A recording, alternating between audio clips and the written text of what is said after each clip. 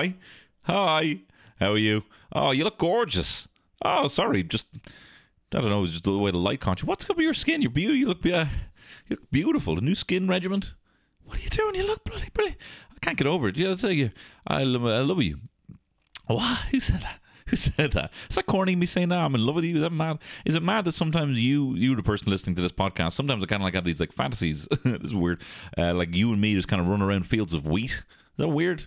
And like that song, shut up and dance with me. Oh no, you did look back, and then you're right on me. And we're like spinning around like our hands, clasped. Our hands are in clasps, and we're spinning around in circles in fields of wheat, and we're like pushing over wheelie bins. Shut up and dance with me. Some farmer comes out in like a kind of a onesie with his bare arse, a little flap for his bare arse, and he's like, "What are you doing?" And we're like, "Get over it, fucking old timer. We're young and in love." Well, I don't know. Maybe we are in love. Maybe we are in love. Maybe you and me do become in love. Whoever you are, you're a woman or a man or an NB. Maybe you and me become infatuated with each other. And and look, it goes well for a while, but I can't. There's just this dynamic is wrong. The dynamic is wrong because you're a fan, and you're a fan of the pod, and there's a power in that. And I fucking exploit it. I start gaslighting you. And I'm like, don't be hanging out with you. Your mates don't get me. This is my process. I'm hungry. Make me a sandwich. How am I supposed to make gold when I'm hungry? I'm so sorry, babe. And then so I'm actually kind of grateful that we have that. I'm grateful we have this distance. You're there on the ear hole, and I'm here on the mouth hole. And that's just the way it has to be. Otherwise, oh my God, we would just spiral. I would spiral. You'd be fine. But look, hopefully that doesn't. Hopefully, that doesn't happen. But in the meantime, how are you though? How are you? Look, I know I've kind of gone through this whole thing just I don't want to hurt you. Do you know what I mean? It's important to set boundaries. This audio thing is as far as it can go. No, look, how are you? You good? Look, I'm excited now for this gig. I've got these pony gigs coming up. I'm excited about them now. That's what I've decided. Well, it's not even what I had to decide. I am excited. Sometimes you can get these butterflies, and you have to think to yourself, are these butterfears or excite moths? And I think now they've revealed themselves to be excite moths. So it should be a good gig. Good couple of gigs. Kicking off, though, in Galway on the 26th of February. This Saturday. In the 26th of February with special guest Shane Daniel Byrne, the legend. The hilarious man. The guy I just sit there when he was on the podcast. I'm like, wow, funny fucker. Not even listening to what he's saying because I'm thinking how funny he is. He's going to be joining me for the show and for the Limerick show. On March the 4th in Dowlands, and there are tickets still available for those gigs, and it should be fun. And they are excite moths, the feelings that I'm feeling now, which is why I think I can't remember which pod I was talking about it on, but I am looking at alternative mental health practices this year, and I was doing the therapy thing for a while, and it was fine, and I got a little bit out of it, but I realized that there's nothing really. I kind of thought that I was kind of hoping that there would be, not hoping, Jesus Christ, I was kind of hoping, no, not like trauma or anything like that, but I was kind of hoping to make, there's something that's like, oh, that was a thing that made me think this thing, and now I don't think that thing anymore, and we would unravel it. But I've been this podcast has made me, as I said, scrape the bottoms of the barrel from my memories, and it's all good, unfortunately. It's all been pretty good. So everything else is really just on me, I think, at this point. I can't blame my parents for anything else, really. It's all on me. So I've been looking at kind of alternative things I can do for my mental health. Some of them physical, some of them taking up classes in various things, like looking at jiu-jitsu. I was looking at CrossFit for a while, and then everyone was like, it's bad for your knees. So I think might go with jiu-jitsu where people tear your limbs out instead. But watch the space. It'll be all after the tour. But I am looking at taking the money that I would have put into therapy and looking at how I can best use that. And what I'm looking at the moment is hypnotism. I'm looking at a hypnotist. I've gone to a hypnotist. I've seen him twice. And I bawled the first one, unfortunately, because I started asking for stuff and then I changed my mind, said, no, I actually don't want that, I want something else. It was like I put in an order in a menu for someone to fucking remap my mind, and then while they were in the kitchen I was all like, actually, do you know what, I'll go with the chicken, you know. So I want to be a chicken now instead. No, this isn't. I've talked about this guy already. I got onto some hypnotist, and I sent an email, and the chap called me straight away, which I thought was sketchy enough, right? Picturing this guy waving his watch back and forth, no one in his office. His phone starts ringing. He blows the dust off, and hey, how you doing? Let me do a total neural remap on your head, and it'll be 2 months' wages. You know, he would charge an extortionate amount of money. And he was also giving me the Jordan Belfort kind of hard sell. He was like, give me 3 options, the cheapest of which is still a tenth of what this other hypnotist was charging me, who I've actually gone to go see. And he was acting very assumptive language, you know, yeah, you'll do that for me, right? You know. So which one will you be going with today? You know? And like, anyone who picks up the phone to call a hypnotist, I'm imagine is pretty easily influenced, right? Like me. You know, like me, I just have to kind of like you. I'll even not fully like everything you're saying, but you know, if I want something, I'll be like, yeah, that's you're speaking exactly to my soul. You know, reading horoscopes, being like, how do they know me? Like, I do not have to kind of treat that with kid gloves and be like, I might have some extra influence on this person that maybe I need to just be careful. This is exactly what they want. But he was trying to hypnotize me over the phone. And I almost said yes, but then I decided to go to this other fella who had a bit of a kind of calmer demeanor, didn't seem to want me, so I wanted him. And I met up with him, and I told him what I wanted, right? I wanted more drive, right? I wanted more power. I wanted to be like someone you see on YouTube that hacks their day and does more before 6 o'clock in the morning than most people do in their fucking week, you clown, right? That's what I was after. There's a bit more kind of drive, right? And so he was taking everything I was saying. He was like, okay, yeah. And then you kind of got down to the nitty gritty, you know, why don't you have drive? Why are you distracted? And then ultimately came down to this thing I was saying about when it's kind of, when I feel like it's a big thing that I want to put myself into, put a lot of myself into, like this show, you know, I find that the things that come out of my head have to be really special rather than just getting everything out of my head and then picking and seeing, kind of sifting for gold that way, you know? And so he was taking all this like, yeah, okay, so when it's about you, when you feel that it's in line with, you know, this is who you are, you feel a bit vulnerable to try and kind of share that. And I'm like, yeah, kind of. I don't know, maybe, but I'm like agreeing to it. Like, you know, you go to the barbers and you try and explain what you want, even though you should just stop being such a toxic fucking man and go in and show a picture of Jason Momoa and say, just give me that. You know, but you're trying to explain what you want your hair to do, and then you think that they have it, but they don't exactly say what you say back, and you're like, yeah, that's fine, because you just don't want to push it anymore because you're so fucking Irish, you know.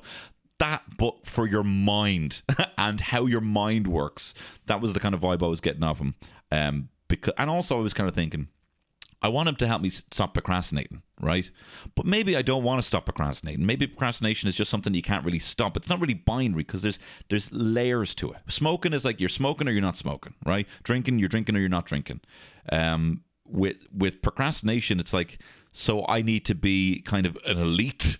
You know, I need to look at my to-do list and constantly be working on it. Does that mean me never looking at YouTube ever again? Does that mean me not resting when I need to rest after a show? You know? Procrastination, I don't fully know what procrastination looks like, you know? So if I don't know what that looks like, how can I tell my brain to stop it, you know? So I was getting a bit worried about that. Because also procrastination was like I beat myself up for it all the time. The other day I was doing stand-up at night, and, you know, I'm up early enough, so it was a long day of just, I was kind of faffing around. I wasn't really doing anything, you know? I wrote a bit of the show, I had practiced a bit, I went for a walk. And then I was kind of like, I'm going to get fucking back into bed. I'm going to have a nap. And I had a nap during the day. And then Terry came home early. And I shot downstairs like I was in trouble. And even Terry was like, what are you doing? Are you having a wank? You act like I caught you doing something. And I was like, no, just, fucking, I feel like it was a bit of a waster today. I didn't really do much. And she's like, but you have that gig later. You're doing that, aren't you? And I'm like, yeah. It's like, so why wouldn't you rest before? And I was like, I love you so much. Maybe I will have a wank now. No, but I was like, yeah, I do that. Like, but I always do that. And I don't recognize my own patterns, which is sometimes it's not procrastinating. Every time before a gig, I don't do much because I do kind of maintain my energy, and it's not a conscious plan. It's what I do. So why am I doing the thing that I normally do, which is what works, and then, you know, this is any good? This is getting a bit self-indulgent now. But anyway, I got onto the hypnotist and I said, look, I don't want you to help me with my procrastination. I actually love my procrastination. I want you to help me stop getting McDonald's breakfasts. So that's what we're going to focus on. Well, we're going to focus on the whole snacking in general thing. My whole treat culture that goes on in my head where everything's a treat. Pig watch. Maybe no more. Watch this space. Hopefully we'll do something with that. Anyway, can I tell you about I have a guest this week? And she's fucking brilliant. I know. Listen, this is technically her second time on the show. She joined me for the Home Alone commentary with Kevin McGahern that time where I fell out of my chair. Pig watch. Anyway, it's Justine Stafford. And I said, Justine, I would love to have you on the pod and I would love to talk about whatever you want to talk about. She was like, I fucking love Crash Bandicoot. And I'm like, brilliant. Let's talk about Crash Bandicoot. So we talk about Crash Bandicoot. We talk about how he was her first crush. We talk about kind of PlayStation and early kind of noughties culture in general. I probe her for all the facts about Nobber, the town where she's from, and we have a good chat. Justine is hilarious. She's one of the funniest people I know, and it was a pleasure to sit down and chat Crash Bandicoot. And we talk about the Rose of Tralee. We talk about whether boobs and willies are funny in movies. And it was a really great chat. I highly recommend her podcast, the Substantial Meal podcast with Martin Angolo and Dermot Ward. Very funny podcast. But anyway, here she is, the great Justine Stafford on the Tony Cantwell Shit Show. The Tony Cantwell Shit Show.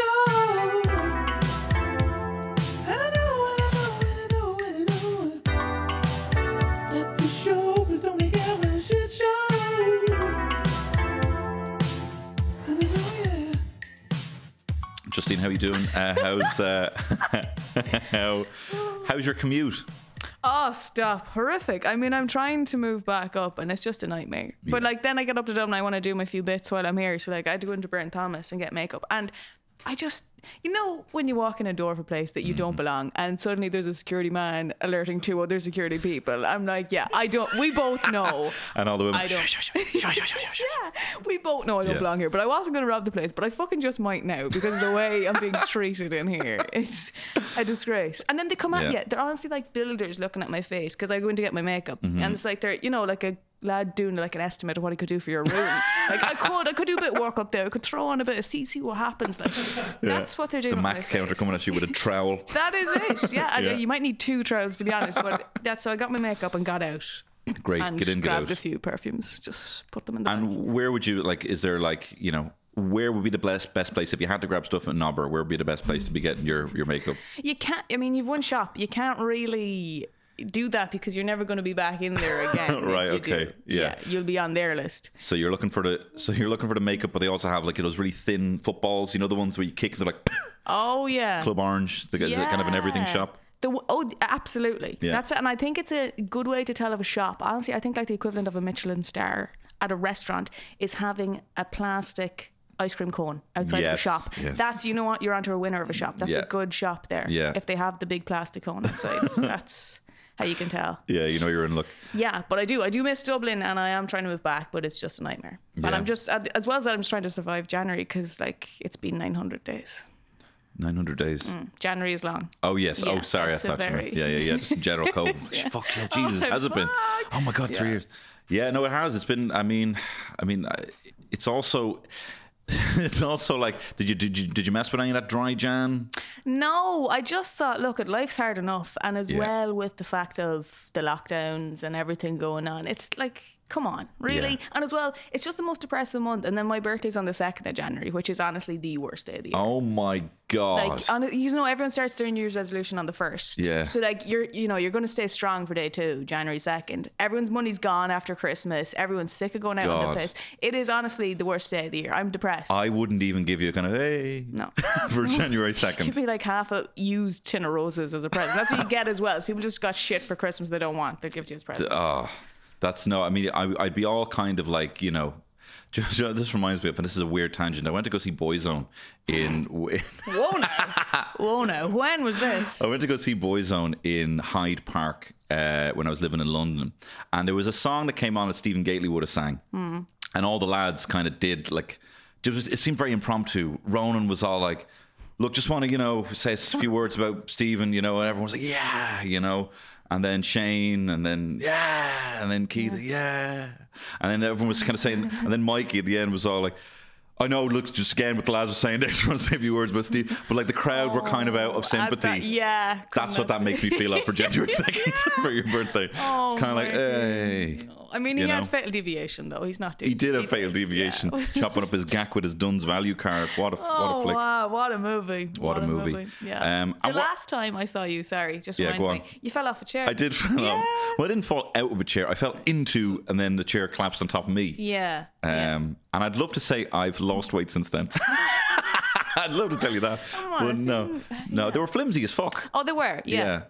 But you know what I felt as well, like when then afterwards when they took away your chairs to be like that was rough now because I was enjoying a good sit. It was a good sit and it was a good director's chair. So we did the Home Alone commentary, and then as I was pointing at Marv coming in at the baubles, and I'm like, those baubles are actually made of candy. That's why they don't hurt his feet.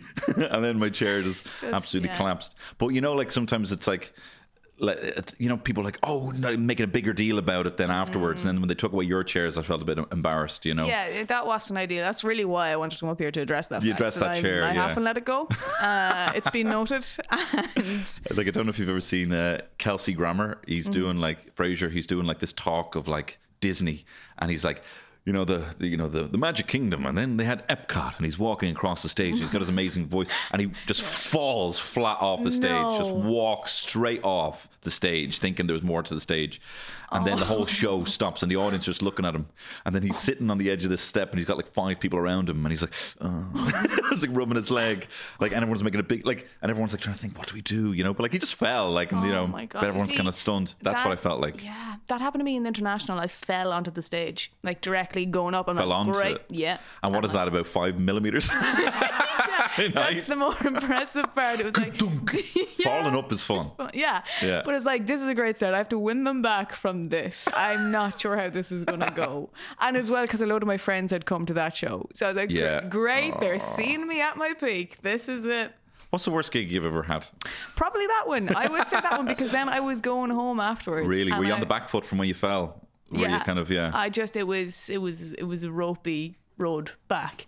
But then literally afterwards, I was on the Lewis home, and I got out of my stop, and these 14-year-old boys tripped me up. And I thought, what is happening? And I questioned, should I just quit? Not even comedy, just life at that point. I was like, maybe it's just too much. That is such a coincidence, and not to victim blame, but somehow your fault. I don't know. It is. You called it on yourself. You brought it on yourself. I don't know. I'm not right. I think so. Yeah. I fully agree. I probably shouldn't be wearing roller skates on stage. That's the thing as well. Yeah. Heelys. Don't swear. Do you remember there was a time they were banned from shopping centres? They were the thing. Never mind knives or guns. We don't want Heelys in here. We don't want Heelys. No. I would have loved Heelys. Yeah. I'd be all over, just going by windows, just staring at people on their bottom floor flat, just going by on their Heeley, looking in. Yeah. And I remember I wasn't allowed to get the official ones because my mum was very you'll break your neck. Yeah. I mean, she was right, in fairness. Look at what happened to me years later. Yeah. But on a flat surface. But let's get you the cheap ones with no ankle support. Get me the cheap ones where the wheel falls out, and I'm mid-glide in the school thinking, this is it, gonna fucking get those bullies today, and boom. Become a shoe. Yeah. It just becomes a shoe, as if by magic. It's, yeah.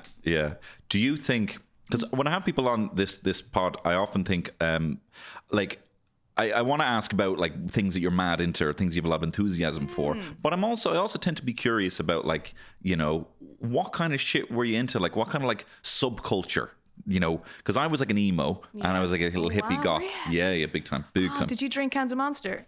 No, that was a bit after. Okay. I did actually early after wave. I stopped becoming the early wave. No, I was just drinking tears. Oh, okay, nice. Yeah. No, although I did have a bit of a Monster addiction when I was working in a stockroom. I used to drink two big cans a day of pineapple Monster a day, and I don't think I had a poo. Oh, shit. I don't think I had a full year. Yeah, certainly not in its solid form. Wow. I think I peed for 2 years. That's outstanding. But that is a thing that literally anyone that I know that has worked in DVD shops or game shops, they honestly do, because I thought this is a stereotype, it's not real. Yeah. They honestly do all drink Monster or Red Bull. I'm they do. Is there do you get a discount or something? I don't know what's happening. You show your fringe and then they're All right, okay. Yeah, no, I'm adding to Zoa now. That's actually the Rock's energy drink. Yeah. So, well, it's not available here, but as soon as it is, I'm getting on that brand ambassador. Yeah. So, what were you into any of that? Were you a rocker? No, I would say a confused child. Yeah. It's like just trying to stay upright was my biggest concern. Sure. Yeah. Because I found photos recently. Yeah, because I used to juggle. So yeah. I had a very confused style that I would wear soccer jerseys with a waistcoat over them and tracky Fila bottoms and Fila runners, and that was my style. And I mean, I think I was just handing, bullies more ammunition. I'm like, do you know what? If you can't pick on my face, here's my outfit. Go for it. It's. Well, you just but no, because I can relate to that. I used to wear like a luminous Diodora tracksuits, Oh, stunning. with the tearaways, that I would never tear away, but would always get caught in a door, and then all of a sudden, underwear. There were Heelys, now they're shoes. There were trousers, now they're underwear. You know what I mean? These things happen so quick. Fashion back then, it peaked. Where were you basing? Where did you see the waistcoat? Do you know what? It was on sale in Penny's one day that I thought, do you know what? I'm going to make something of this. I'm onto something here. And I mean, I would wear it over hoodies. I would wear it. It just went everywhere. It was because I was overweight. So I think I was like, this is going to hide and distract from the fact that I have a stomach, because waistcoat. So you can't.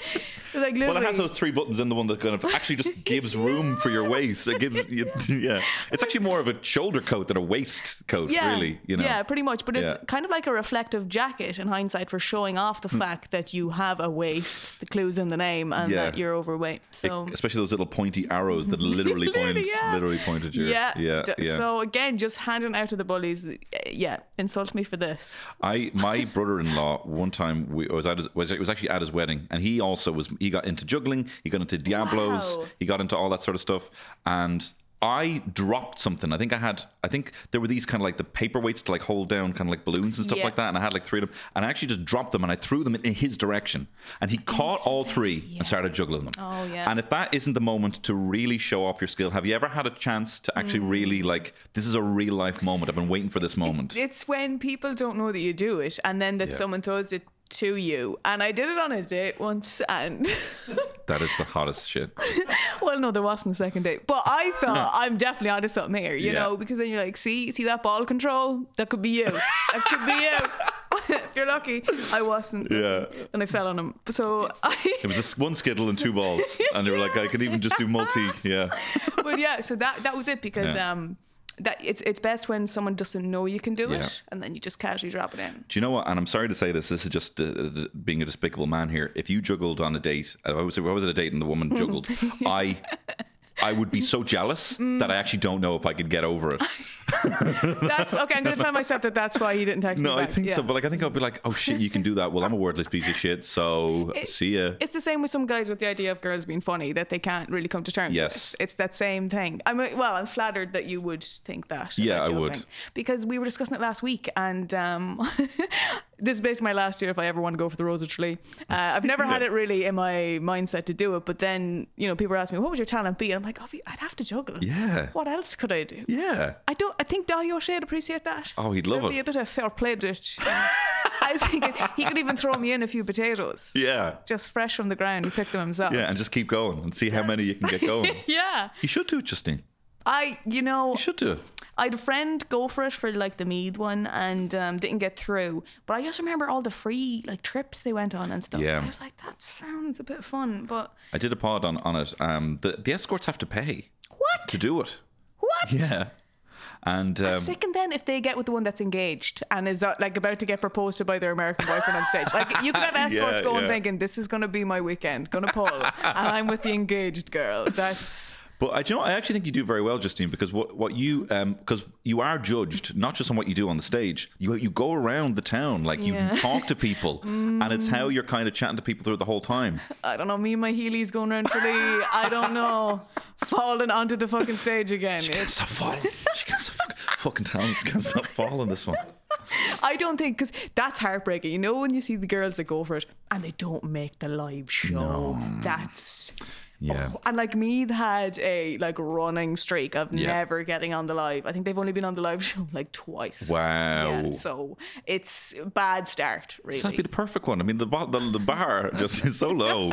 You must. No. But maybe if you don't, No, the Meath Rose won it like 3-4 years ago, and Right. she had recovered from cancer and is now a doctor because of that and wants to cure and help people that are suffering. That I'm like, juggling with Heelys. You used to juggle now, do the videos. I'm going to put on a waistcoat. That is today's talent. Like, I can't really compete with that. Yeah. Would you ever do the escort thing? For the Tralee, for the Rose Tralee. That ship is long past. But I mean, I would have liked it, because I mean, it does sound it sounds quite like militant and boot campy. It's kind of like you might have to be called upon at any point to like hem a dress. You know, you might be called at any point to fix a shoe or carry a glass slipper somewhere.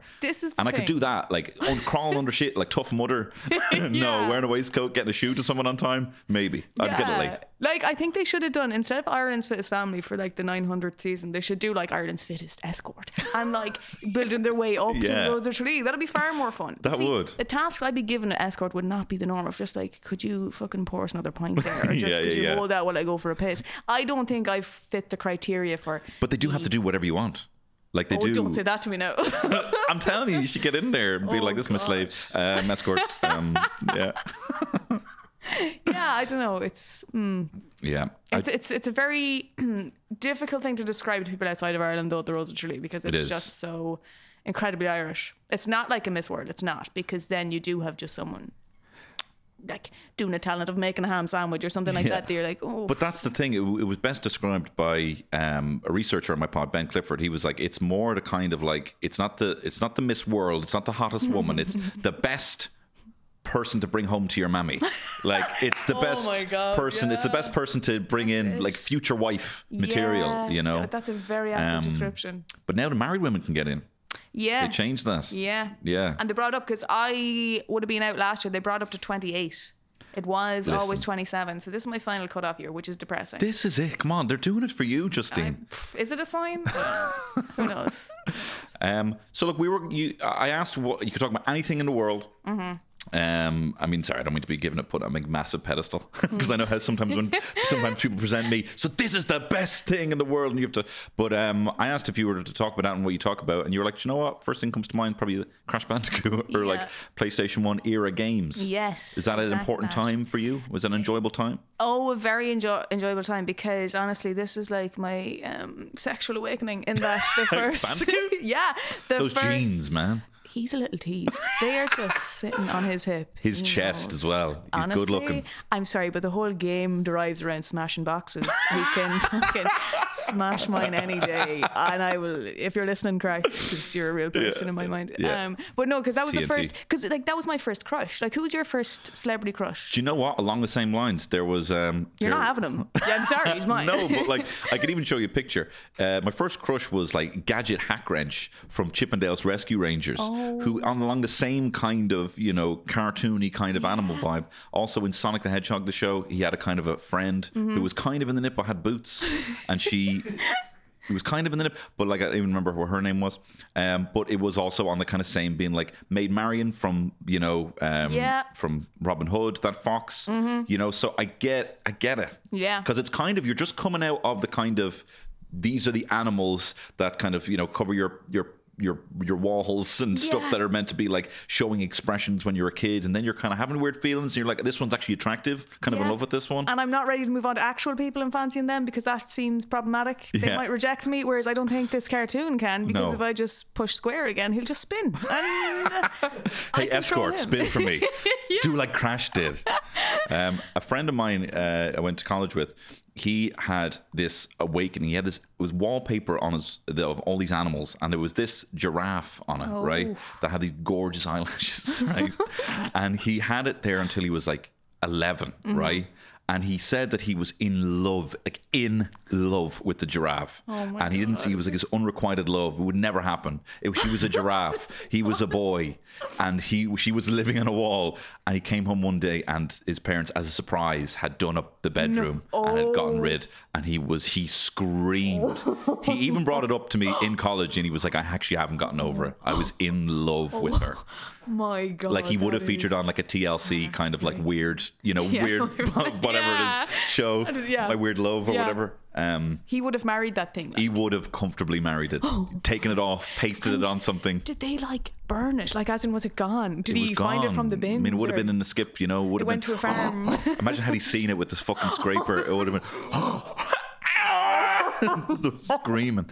Oh no! But anyway, sorry, I'm jumped on about 2 copies. I'm jumping on mad tangents. Oh no, that's years of trauma. That's honestly, that's it is. That's you just have to respect these things and explain they're not real. Can he not go to the zoo now? Like, is he traumatized? Well, giraffes just are so fucking insane looking. They are so striking. They have eyelashes that are so beautiful. Like in the Circle of Life, Lion King, and see and those eyes and the eyelashes come out, and they have fucking like alien antlers. Like, if you never saw a giraffe before, I did say to my wife before we had our son, I was like, I'm never showing him an animal, and then every year for his birthday I will show him a new animal. Oh wow! And he will only have the context of the last animal. And on his 18th birthday I'll show him a giraffe, and mind blown. Wow. I'm just fascinated by your friend of like the idea, can he have tall friends? Like, does that even... exactly. It's probably affected him. I reckon he's quite tall as well. I reckon it kind of does shape you, because I remember my first crush in school was like a ginger girl, and she looked a bit like Maid Marian, and it was like, and so it's really from the first and then adding on, And to be honest, Pornhub kind of suggestions, it's kind of like it's all kind of linking together. But Crash Bandicoot for you, he's a buff-looking thing. He's got cool shoes, gloves. Did you like the glove? Oh, I bloody did. Of course I did. Oh, he was such a bad boy. He really was. And as well, because again, like Sonic the Hedgehog, I had a thing for him too. Yeah. Totally. And your attitude, you like an attitude. Yeah. Again, he had a thing for rings. He was always looking for them. I'm like, yeah, let's get on that. Not so fast though. He's like, wants to be the fat. I'm like, okay, one step at a time, Sonic. So one's smashing rings, one's collecting rings, one's smashing boxes. Yeah, and then Knuckles, except you don't really want that fist in you that quick. No, you don't. Take off the gloves, mate. Yeah. Just take off the gloves. I love your dreads and all. You got a good thing going. First. Yeah. I know you'd pass me a spliff at EP, but take off those gloves, bro, before you get in here.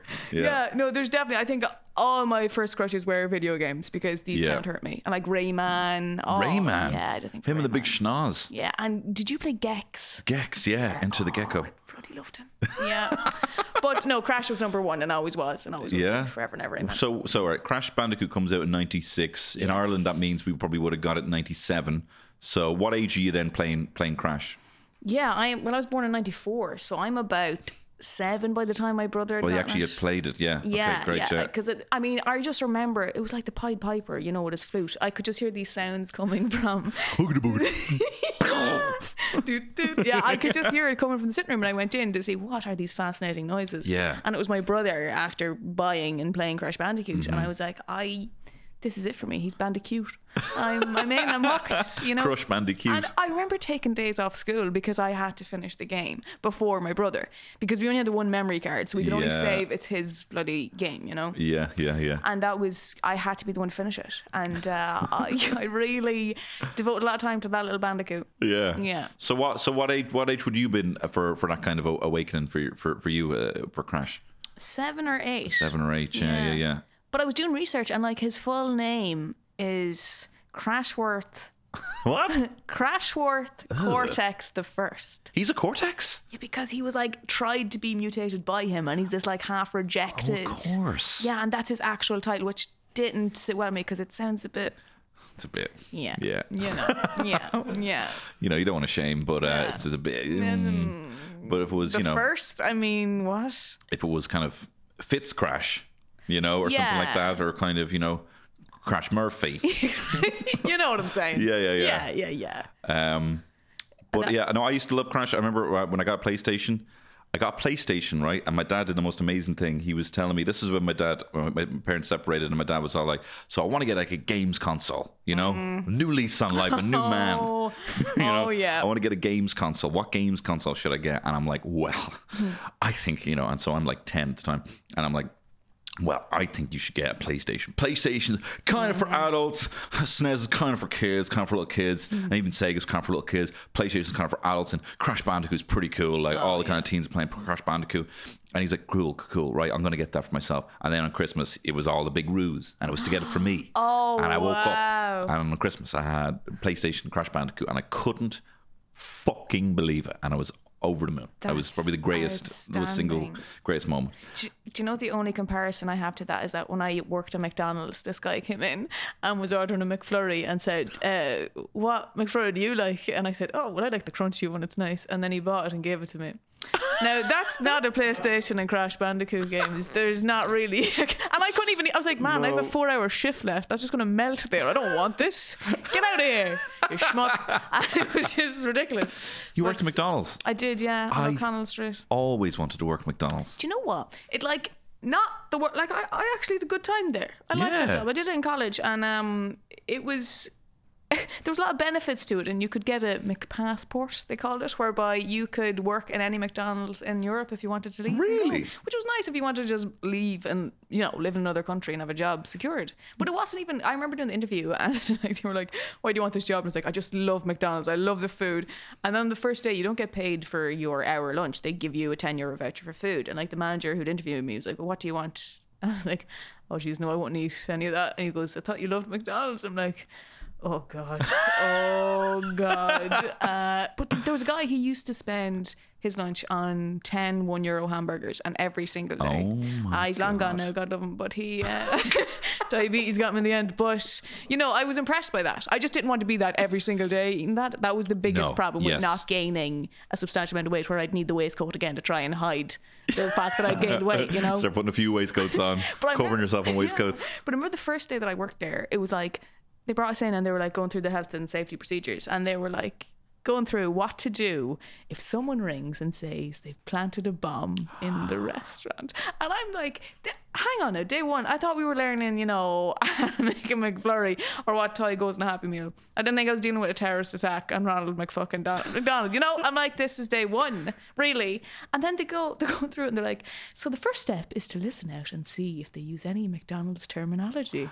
As it very good. Mean they're a former employee. Wow. Criminology as part of your fucking training. That's incredible. But also, I'm like, how bad do you have to treat your staff that when they leave, there's a risk they might bomb the place? Well, do you know what? I've realised the reason. So two things make me, I think of that. One is, I think the reason I wanted to work at McDonald's, because it was like the amount of employees they have, there is billions, if not trillions, put into the fact that these people can't sue or should never sue. So they must treat their employees quite well. Really do. You know, so that must be important. But the other thing that makes me think of is we were interrailing, and you know, like you just get into some sort of like edgelord bullshit chat with your friends where you're kind of like, going to be as edgy as fuck. And my mate was saying when we were interrailing, he'd have a couple of pints. I think actually he said it in Amsterdam. He was a bit high, and he was all like, if you wanted to do a terrorist attack, what you should do is... and this is how he starts the sentence. This is the guy who got the giraffe taken away. 100%. This is what he's gotten into now. You just fucking kill all the giraffes because they're not her. Because they're not her. No. Do it for her. Do it for her. No, he said, he was like, Joe, you should do, if they ever wanted to. I think there was, I don't know, there'd been a terrorist attack. He's like, what you should do is just call up... call the government or call the police and say, I've planted a bomb in a McDonald's. Oh my! And just a McDonald's. Actually no, sorry. He said, if you want to be a terrorist, just bomb a different McDonald's every time, and it would bring the world to a standstill. Oh my! And we were kind of like, yeah, don't say that shit. We were kind of like, don't say that shit anymore. But we kind of were like, oh well, I suppose we were kind of we suppose you could do that, you could. And then, but then later on, he was chatting to we met these girls. While we were interrailing, and we were kind of like hitting it off with them, and he had kind of a couple of drinks, and he was all like, do you know what I was thinking there? And he brought it up again. I'm like, don't talk about the McDonald's terrorism thing. don't. Have you ever wanted to bomb McDonald's? And then that was the end of the chat. I think they gave us that talk because your friend then. He's clearly done this. Be, yeah. But as well, the other thing that got me about it was like, they're like, oh, listen now to see if they use McDonald's terminology. I'm like, what does that phone call go down as? Like, hello, I put a McBomb under the McTable. Like, what is that? Yeah. You know? Don't cancel my McEuro passport. You know, I don't know, but that kind of did put a bit of fear in me. Yeah. Like, oh, they're this coming could for happen. you. They're coming for you. Yeah, you know. We don't know when. But all we do know is they are coming for us, love. And it's probably Tony's friend. So yeah. So what was the different age between your brother who was playing Crash? He's 4 years older than me. 4 years older. Okay, and it was his console. Yeah. So that's why you had to kind of get in there, have your tryst with Crash Bandicoot, get in, get out. That's it, because again, the second he'd come home from school, he'd be straight on and he'd be playing. I'm like, come on, man, this is mine. I'm on this, especially because it was kind of tricky for me because, you know, the whole game revolves around, the first game revolves around him saving his love interest, Tana, in the game. Who is not nearly as hot. She is seriously punching. And fun fact, they originally based it off of Pamela Anderson. That's what they were basing it off, but the graphics just didn't live up to that, you know? I can't remember. Did she have geometric titties? No, it wasn't a Lara Croft situation with triangle titties, but it was not, I mean, the graphics just weren't great for her. Yeah. And they actually cut her after the first game because they had like a lot of negative feedback from the software developer of like, we just don't like her character and that she was sexist. I don't know. She was sexist? Yeah, which I found odd. Because I would have thought maybe, because I still find it interesting that Mario is still chasing after Peach, is still going after, that Bowser's still snatching up women. Yeah. That's still happening. That's still, and then Mario... And it's like, she's never going to fuck you, bro. No. You know, I know it's the honourable thing to do, but she's never going to fuck you, bro. No. You know? And look, you should never say this. But what's she saying to Bowser?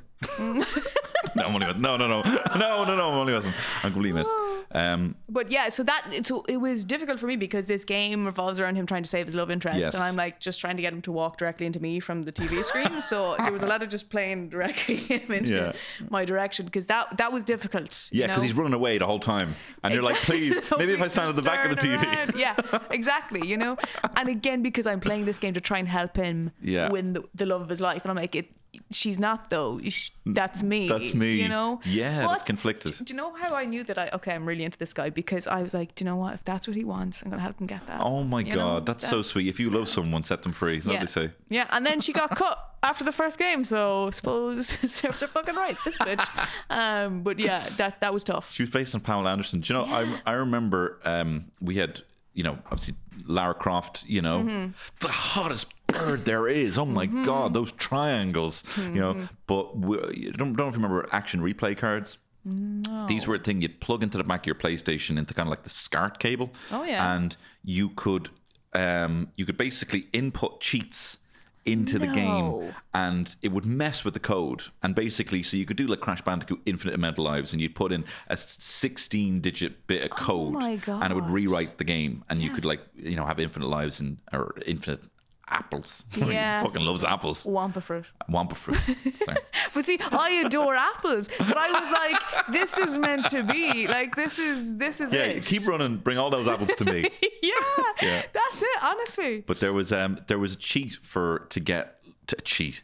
It was a way of corrupting the code to make Lara Croft look naked, right? Oh.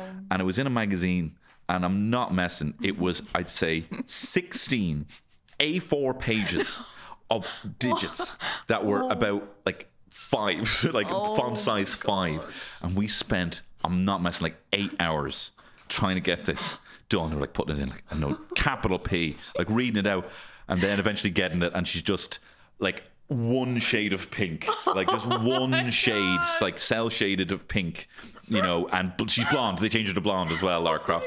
And I'm running around, and we're like, all right, this is kind of hot, you know. And just thinking about how accessible boobs are for people these days. You know what I mean? You had to go through 8 pages of code just to get a bit of flat titty. It was tough, you know? Oh my God. See, I don't know if I would have gone to that level for Crash. Now that you say that, I don't think I would have. I think he had enough of a tease with the jeans. I didn't need to see more. My imagination filled in the blanks there. See, that's the difference. Men are just so dumb and blunt. No, I think, and I remember talking to a friend about this, I've never really watched porn. It's never something that I've done. And they were like, oh, you're so lucky in the sense of like, they just can't even use their imagination. They're like, I need it like now at this stage. Whereas I'm like, just use my imagination. It's fine. Fill in the blanks. Exactly. But and you have that, and that's a well-oiled machine. Your imagination. It sure is. You know, me, I'm like, what does a boob look like in real life? Draw a picture of it. It's a smiley face.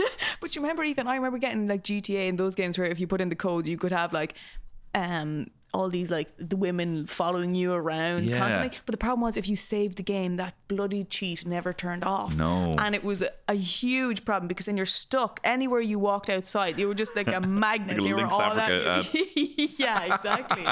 And it was actually so annoying. Yeah. But I never had the thing. I remember getting cheats for Crash Bandicoot. It was like just triangle, square X, like that you put in. Never had that thing that you put into the SCART lead. Yeah, no, that was. I mean, it was mad. You're kind of, it would totally corrupt the game, and it would, it would it'd be glitchy as fuck because it wasn't like if these weren't built, it was like messing with the code to make it kind of like infinite. Do you play much now? No, I don't. That's great. Good. Yeah. You're out of it. But you know the thing, because you're out of the fucking skag. I got onto the nicotine patches actually for it, but I found basically Crash Bandicoot was developed by Naughty Dog for the first 3 games, and up until CTR, the Crash Team Racing, and then I got taken over by Vivendi, and to me they changed what Crash even looked like, right? And it was like the way fucking EastEnders gets a new Ben Mitchell actor every two episodes, or like we can't, come on, it's like The Simpsons and Homer, changing from those early seasons. I was like, it's not the Crash I fell in love with anymore. And the games just kind of lost really what they were about. It just kind of got a little just to come on now, we're done with this. But I suppose, I mean, keep in mind you were kind of filling in a massive blank here where you're putting a lot of emotional weight on the fact that he is running to collect all the apples to come to you for a big apple feast. That's the world you're living in. And now they have to like do like narrative, and they have to do all this. Yeah, it did. It just took the fun out of it for me. And because I love CTR, that's like probably the last game of them. I remember they did Crash Bash and different ones. It was like more like a party game that you could play with friends. I was like, no, this is a private thing between me and Crash. Thanks very much. I don't want more people getting in on this. But it just, it's not. I didn't get as much into. I think PlayStation 3 was the last console I had. I'd always been PlayStation though. Well, what's interesting now recently is that PlayStation don't own the rights to Crash Bandicoot. So essentially Activision have the rights to Crash Bandicoot, and they were now recently bought by Xbox. So Xbox own that's Crash Bandicoot. Fucking wrong to me now. That's entirely wrong. And Spyro, I think. Because the thing about Crash was that it only was available on PlayStation for like the first 3 games, even up until CTR. He was kind of like a placeholder mascot. That's what I fucking loved about it as well, because I was so diehard PlayStation. And that's really upsetting. I know. I'm so sorry. No, but it's a different Crash. Yeah, it's not the Crash. Yeah, because even the voice actor, the original guy, is called Brendan O'Brien, which I just think is like, is he from fucking Mullingar? Where are you from? My ears just perked up like a fucking Irish meerkat. Who the fuck's he from? Exactly. And how's he doing this Crash voice? Which is like, that must have been, how do you even get that job to be like the guy who goes, wow, or like that's good. That's good. Is that your acting lessons? Coming in strong. €1,000 well spent. But no, he's actually an LA actor, which I was surprised by. That's surprising by his name. Big Spud. I saw a picture and big fucking Spuddy head on him. But like, that must be a fun thing to voice a game like that. Would you ever like to voice a video game? Yeah, I'd love to. I was about to do. I did like a kind of a demo for this this group. And I was kind of like this guy, like Stephen Merchant did a voice in Portal 2. I don't know if you ever played that. It's a really good game. And he's kind of like this kind of like wisecracking robot that's kind of educating you through the game, but he's also just so self-aware and really funny, and it's probably one of the funniest video game performances. So I had to do like a similar role of being kind of the tutorial, but with a bit of character. But I'd love to do that. Gavin Dre, my pal from Dream Gun, is in all the games. That's unbelievable. He plays the fucking High King of Tara in Assassin's Creed. And he's also, V in Cyberpunk, and he's very good. I was telling my friend that recently, because they didn't realize that about the Cyberpunk one, and they were like fucking fascinated then. Because you just would not really. It's not, if you're not really into games, you wouldn't know. No, you wouldn't. But he also was just such a kind of a lovely kind of like not fixated on social media sort of guy, you know. And yeah, you did Cyberpunk, and you know, this is fun. Yeah. Those people that just casually throw in all these things, and you're like, oh wow, what do you have? So humble. How do I get that shit? Just fucking hook it up to my veins. So you said a bit with Crash that, you know, they kind of changed them, they kind of ruined them. How are you with like things that you like? Say if there's a franchise and it doesn't go the direction you like, are you able to kind of be like, look, I like what I liked, and that nothing's ruined, or are you like, they've taken it away from me, my childhood is fucked? Well, I remember there was it's one of the jokes in Between Two Ferns with Zach Galifianakis, and he's asking, no, Jerry Seinfeld says back to him of like, how do you feel about The Hangover? Do you think that you managed to ruin a comedy classic film by deciding to make it into, you know, a franchise or a trilogy? Did you think you actually ruined what would have been a perfect comedy movie by cashing out? And that's a really good question. Great question. Isn't it? Yeah, it is. But I'm able to just take it for what it was. I don't get that diehard about it, because we're all gonna die. Like, you know, life's really get these people that get really caught up in it, like they've ruined the integrity. I'm like, come on, it's a game. But the only string connecting, like, say, you know, if there's a Star Wars 1 and a Star Wars 2, the only string is you accepting that the one follows the other. Yeah. Like, you're linking them. You're and that's your emotional kind of, you know, investment. Yeah. And that's the only thing. So if you can kind of take that away a little bit. But like, would you be like that? Would you take things very... I was, and I still can be like that a little bit. Like this new Boba Fett show, I think they're kind of... I don't like their take on Boba Fett. Even though there's no... Boba Fett doesn't feature... in other Star Wars, like, he basically has one line, but he's just a figure, he's a presence. So there's no history really of Boba Fett. So you can kind of do whatever you want, and I'm still like, they're ruining Boba Fett. I do. But intellectually, I'm able to, you know, I don't get so invested, but I can have my opinions. Not that I get invested. It was like, because I can still use my own imagination and be like, well, this is what I would have done if I was doing the origin story for whoever. Like, but it's just like, it does get sad. You're like, you really just cashed out here, and it's like, that's sad that you had something wonderful and you just wanted the moolah. And then you wanted to make Crash just a bit different looking, you know? Yeah. Just, do you know when something just a little bit off? Again, it's like the Homer Simpson change. That was drastic. Yeah, I really liked him when he was like, hey, Bart, sleep in your bathwater, Bart. It shows how far we've come. How far we've come. Again, just because you take that for granted, as you were saying about the idea of 8 pages of code to see a bit of flash titty.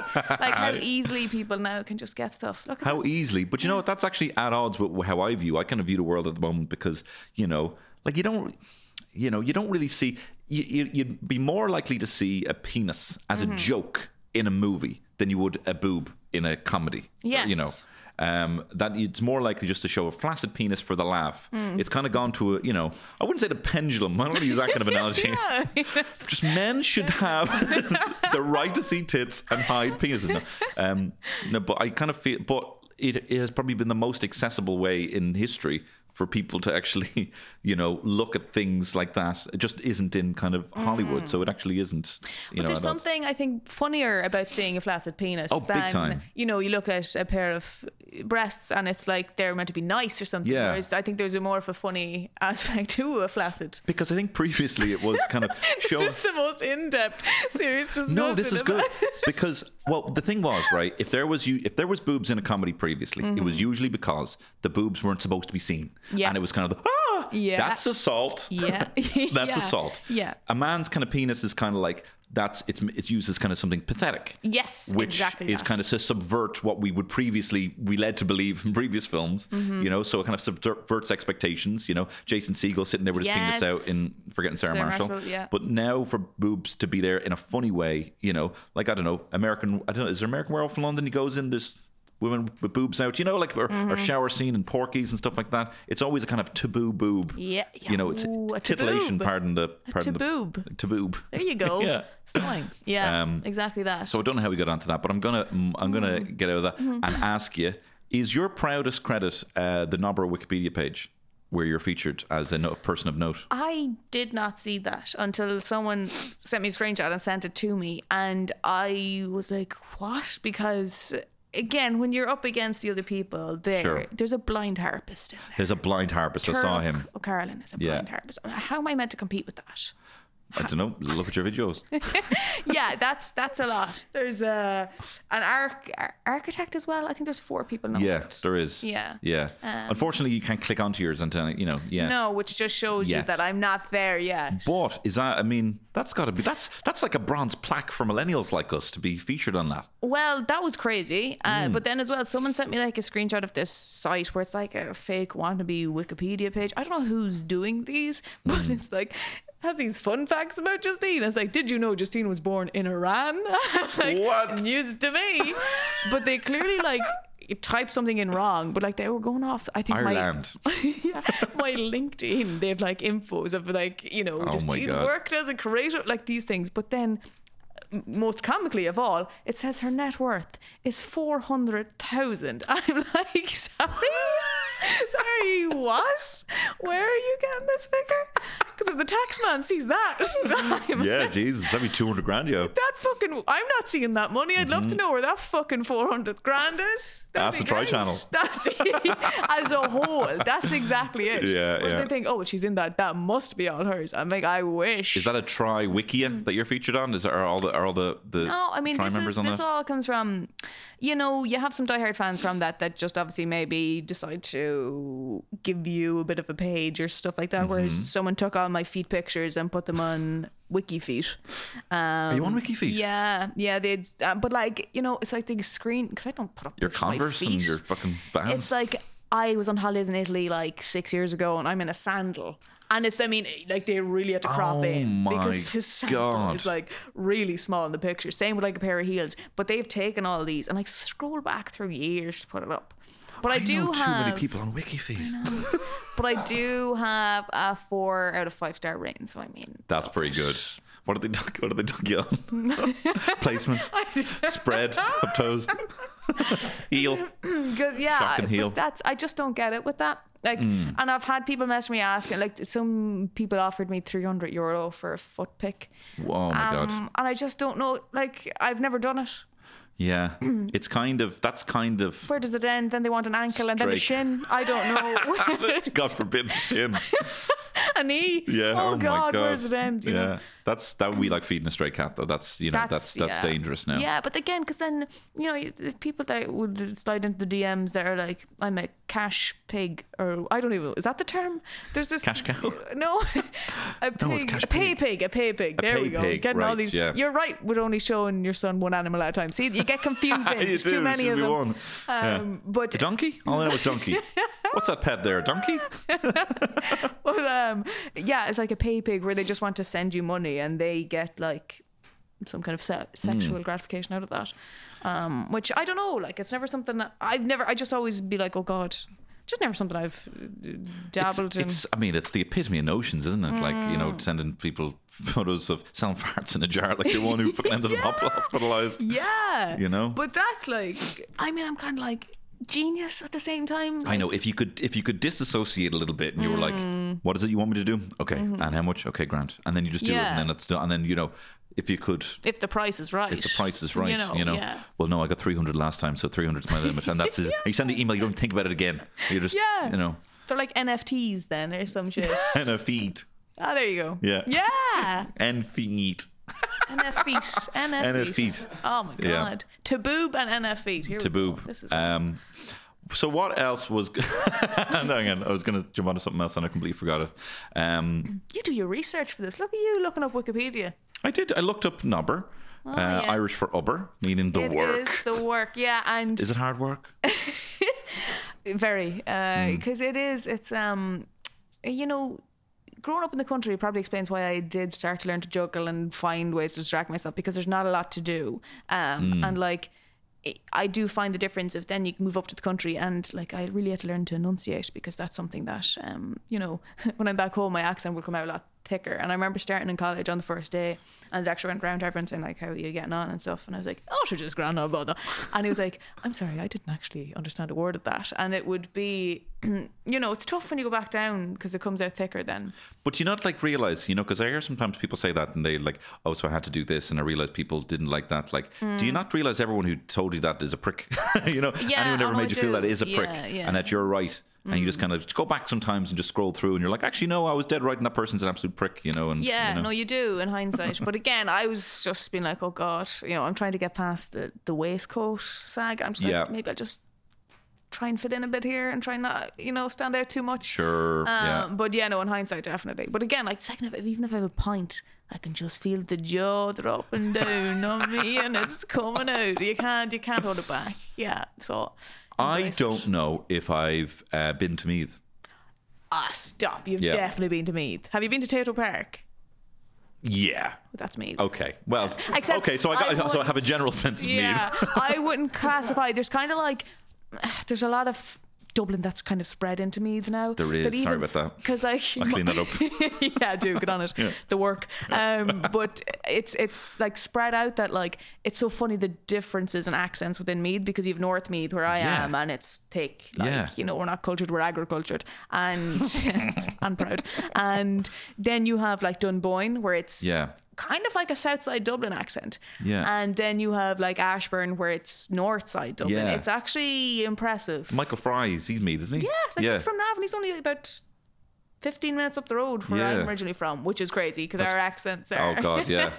Like, what are you? What species are you? What's going on here? Yeah. So it is. There's a lot of accents within Meath, I find. So what would you recommend? What should I... So Tato Park, right, done. Yeah. What else should I check out in Meath?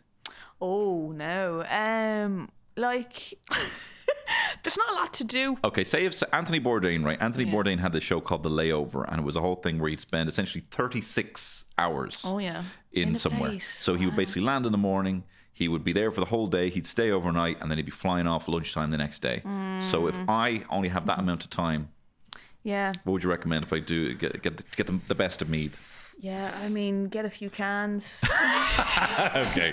Go back to Tato Park, maybe do it again with a few cans. Tato Park then as well is a bit. I mean, you'd go to Navan, kind of our capital, I would say. Mm-hmm. There's a lot of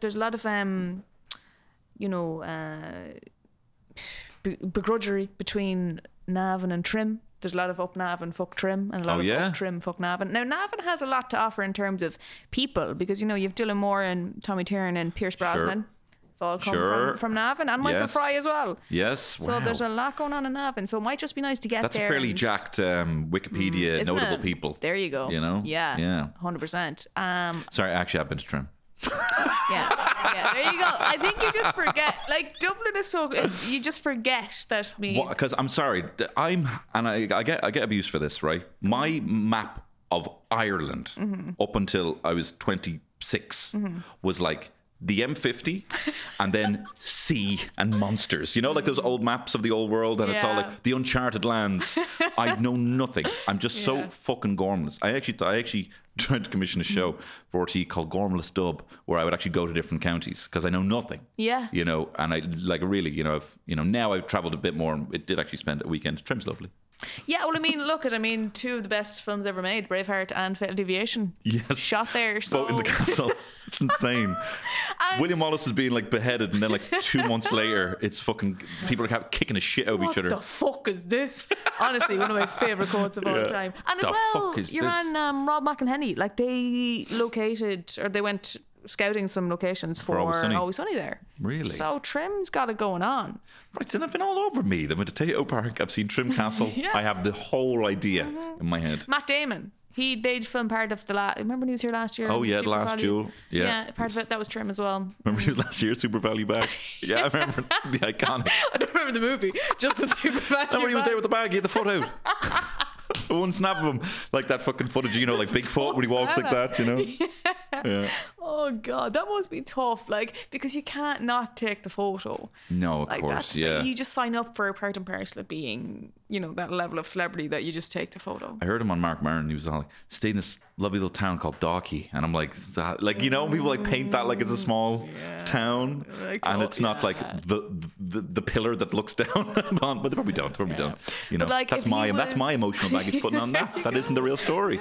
Yeah. But see, then if they put him up in Nobber, like I'm there, like, what the hell is Matt Damon going to do Nobber? Like, as in, go to Centre and get a box of wedges. Like, that's about the height of the things. Hey, that's one big ice cream cone you got outside that shop.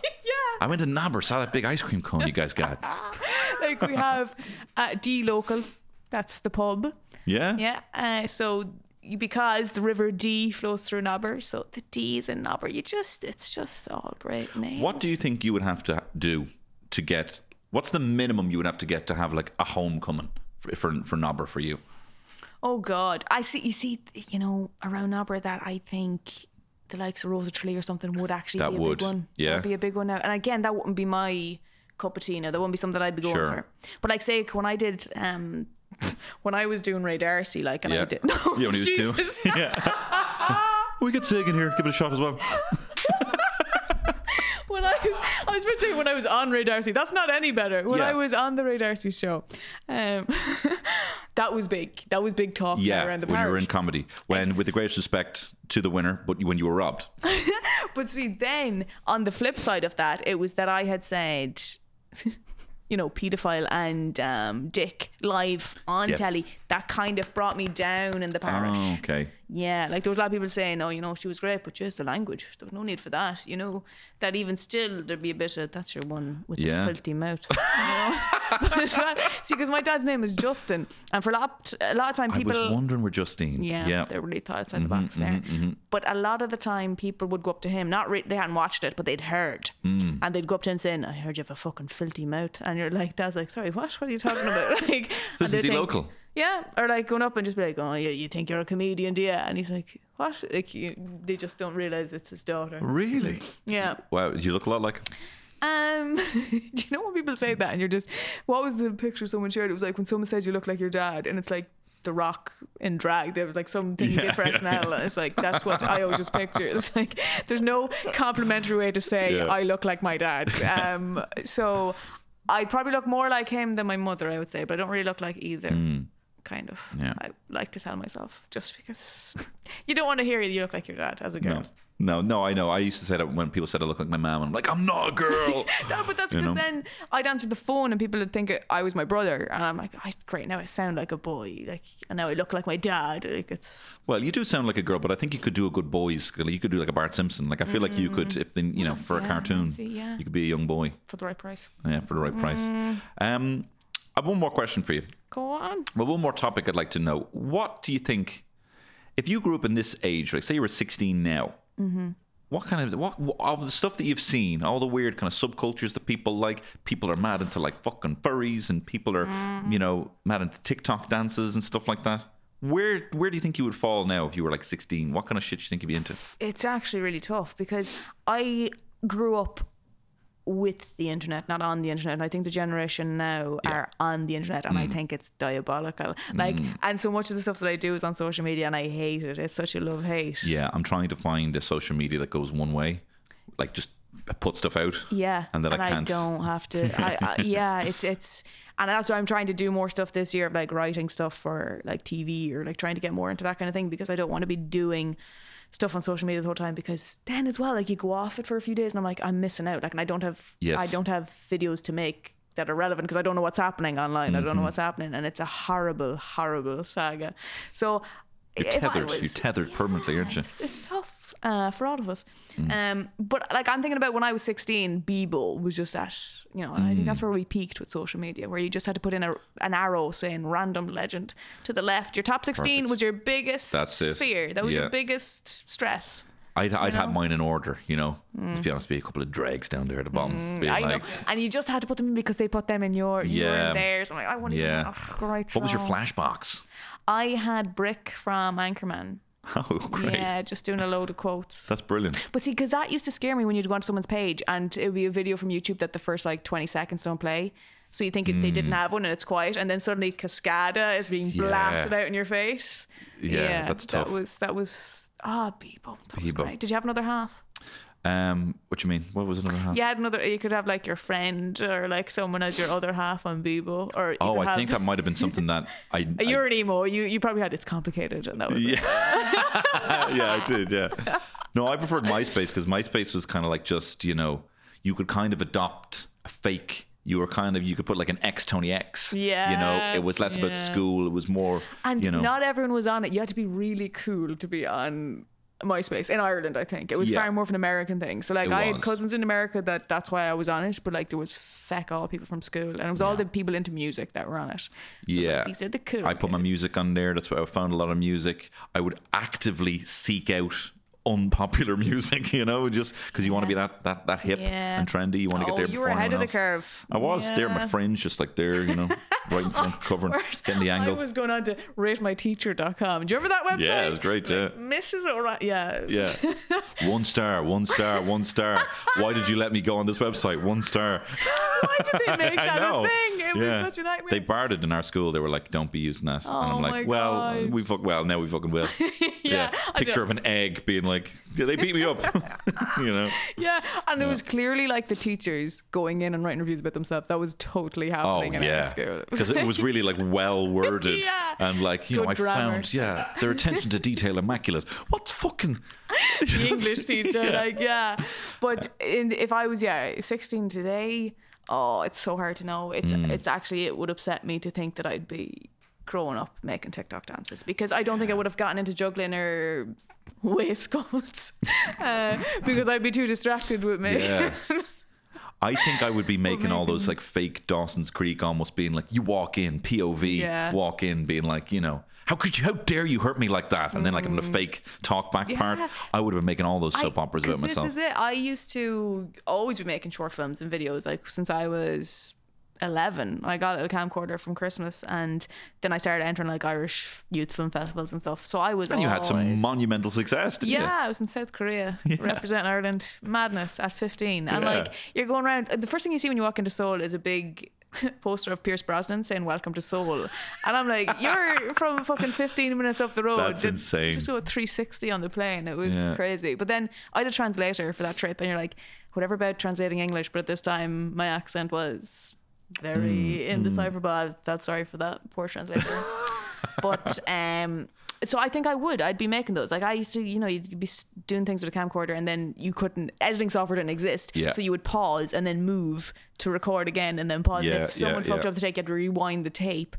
So I think I would be doing all those. It would just be on a TikTok now, or like an audience like that, which is kind of scary, because you know that could just take off for someone now, and I don't think I could handle that. Sometimes it can take off in the wrong way. Sometimes someone who is making funny videos, you know, does a booty shake, and that blows up, and guess what? They've now hedged their bets on that as their future rather than what they actually wanted to do. Exactly, you know, that's a bit scary. It's terrifying. And then again, so much of that and so much of the hate you can get back compared to when we were on it. I don't think there really existed as much when I was back in the early days. There was no real, like, you know, apart from YouTube, there was no real access to anonymous people or even just anyone you didn't know, really, you know.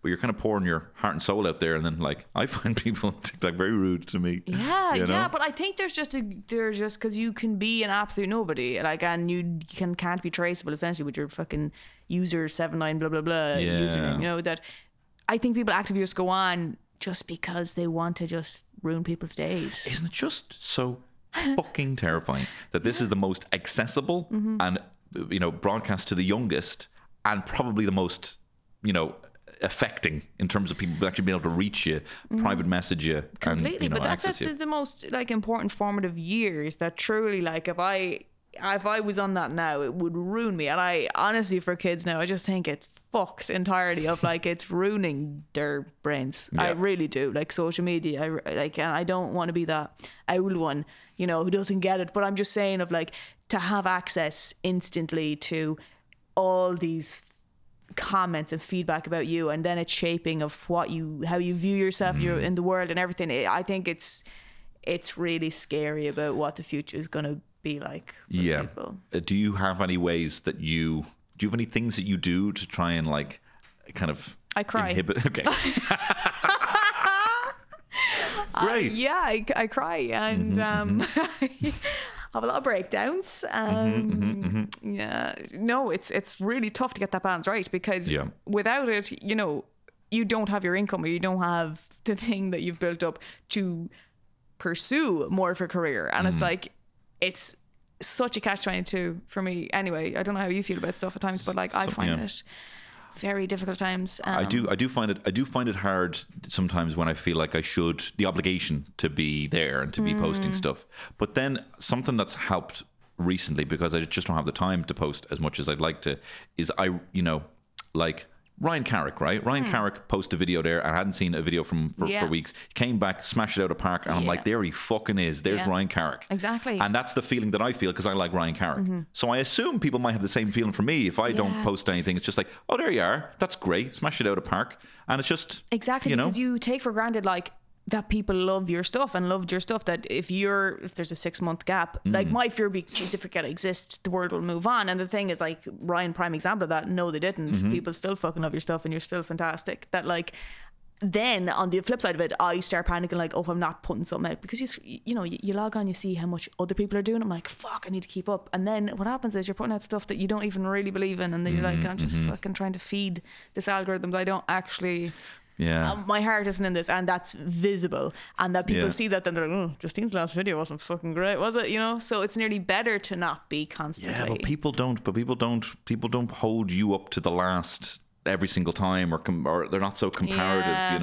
I just think everyone you do. Yeah. And also it can feel sometimes that, like, everyone's being prolific and making things. You kind of like amalgamate everyone into one person who is constantly making something, when in reality it's like, oh no, they did something and they haven't been up for a couple of weeks, but I saw someone else's video or whatever. Exactly. Is this relatable? Have we gotten into relatable territory for people? No, but I would love to figure out a way of kind of mitigating the effects that has on me, because I even found I've talked about it on the podcast before. I remember having come from a gig and then seeing you did a gig, and then thinking, fuck's sake, why am I doing a gig? And I kicked the shit out of myself. And I'm like, and I had to remind myself I just came from a gig. It's the worst. Yeah. Like, and I love these people that I'm like fucking delighted for, and in the back of my head I'm like, but I'm shit. Like, I'm the worst. Why why am I not bloody doing things? It's so tough. And that there's times where I just honestly do go off of social media, don't look at it, and that makes me feel so much better, because I don't know what anyone's doing, and I'm like, I can't feel shit about myself because I don't know what people are doing. But then I feel I don't know what people are doing. I'm not in the loop. It's literally two sides of a coin. It's so tough. So what would be your advice for young Zoomers that might, because I don't swear anymore famously in this podcast, so I have a new Zoomer audience. Oh God, I'm so sorry, because I let out a few. No, that's fine. Look, we don't swear. We keep this clean. Oh God, sorry. What would you? Thanks for telling me at the end of this. No, podcast. I'm not messing. I don't have that. Maybe buy a pair of Heelys. The expensive ones. Yeah, the full on, because just glide through your problems. I just think, don't have feelies, have Heelys. That's brilliant. Justine, where can people see your subpar work that only comes out every so often and actually isn't as good as your old stuff? Yeah, I have it on my Instagram, which is Justine Stafford _. Do you know, I actually had it as Justine Stafford, and then I deleted the account when I was like 13, and then someone else took it. So I'm a fool. But yeah, and Justine Stafford on Twitter and YouTube and TikTok. And you're very good. Sure. And you're very fucking funny. You're very good. Justine, thanks so much for chatting to me. Pleasure as always, Tony. Thanks for having me. Thank you. It's Tony Gilwell Shit Show.